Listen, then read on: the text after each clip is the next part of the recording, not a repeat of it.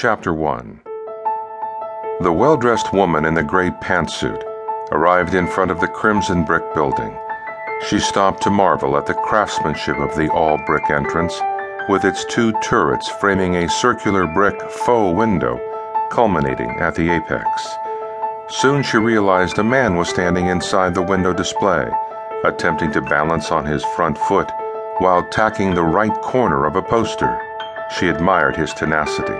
However, when the opposite corner came untacked, she watched with amusement as the left side of the 3-foot-high banner came rolling toward him like a wave curling on the beach in Bolinas. Damn! The man laughed aloud. While gathering the banner, he remained unaware that anyone was watching from the sidewalk.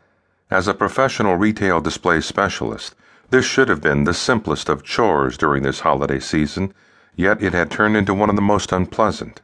All of his San Francisco window displays had been completed weeks ago. He had returned to his hometown to assist his father and uncle in their annual holiday wooden toy creations. Jamish always came back in early December to decorate the storefront and the window display with appropriate seasonal festoons, ribbons, and evergreen branches, but today required the sad chore of hanging this temporary paper sign that notified walk-in patrons that the Solteros had suspended sales of their famous Christmas wish holder for what had become a Sacramento holiday tradition. When Jamish finished tacking up the sign, he stood off to the side, reading it once more. Soltero Christmas wish holders, temporarily off sale. Check back later this week. Sad day. The woman's voice floated over the bell ringing inside the doorway. Jamish turned and replied, "Sure is." He recognized the tall businesswoman, but couldn't recall her name. He remarked to himself that the color of her hair nearly matched the rich rosewood wooden vessel sitting on the pedestal in the window.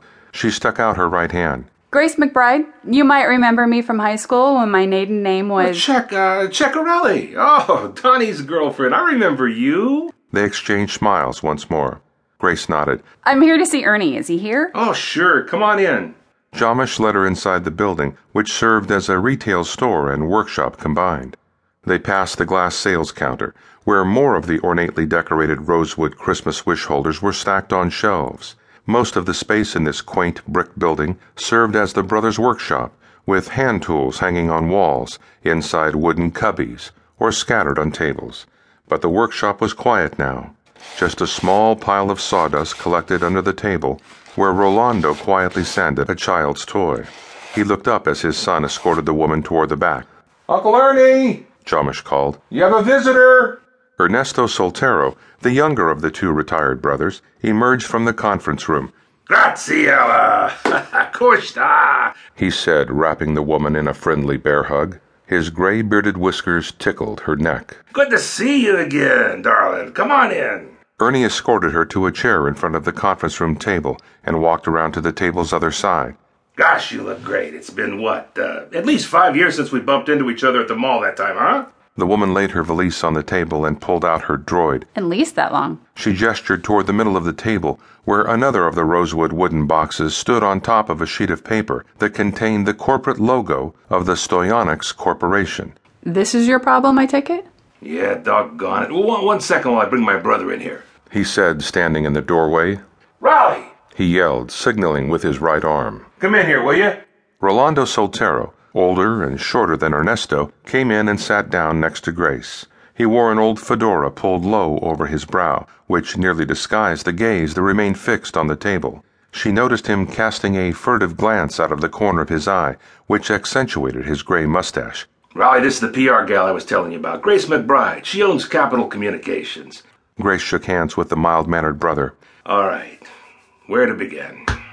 Pulling her sterling silver pen from the top of her writing pad, Graziella replied, Always best to start at the beginning.